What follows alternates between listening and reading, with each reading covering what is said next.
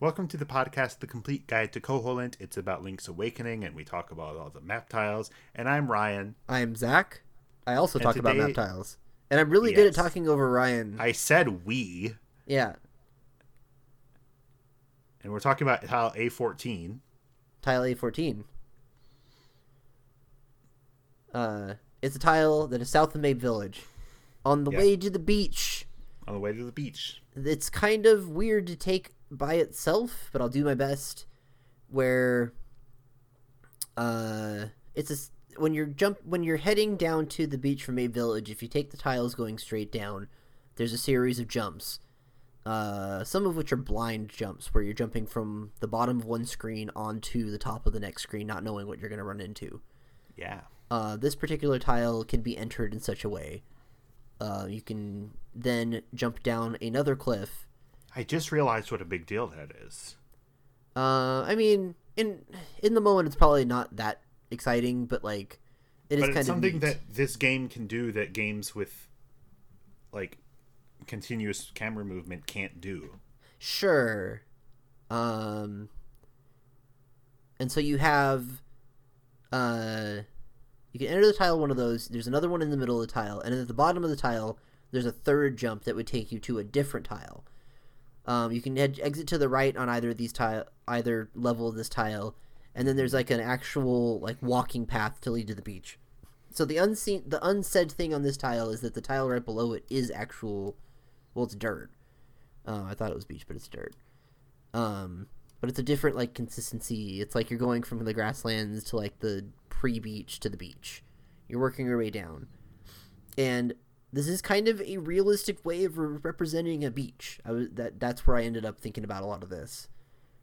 Is that it's just the transition of like actual like land to like, then you go down a little cliff, and then you're at the sand, and then you go down, and then it's like the nice sand, like the actual, like, you know. Good point. Like, I've been to beaches. I've lived near beaches, and I have encountered beaches that are much like this, where there might be a little like dirt shelf, and you make your way down, and maybe there's stairs, or maybe you're a kid and you're just gonna jump off it into some more sand. And so that seems pretty. And I've been to beaches, but I wasn't paying close enough attention to understand all that stuff you just said. Yeah.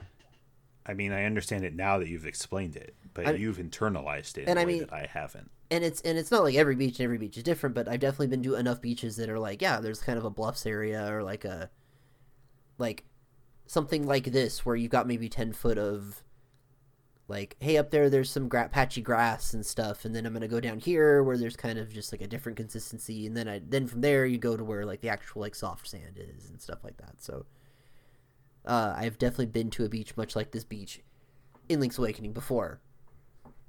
But that's not even on A14. I see. I broke my rule and talked about a tile that we're not talking about right now.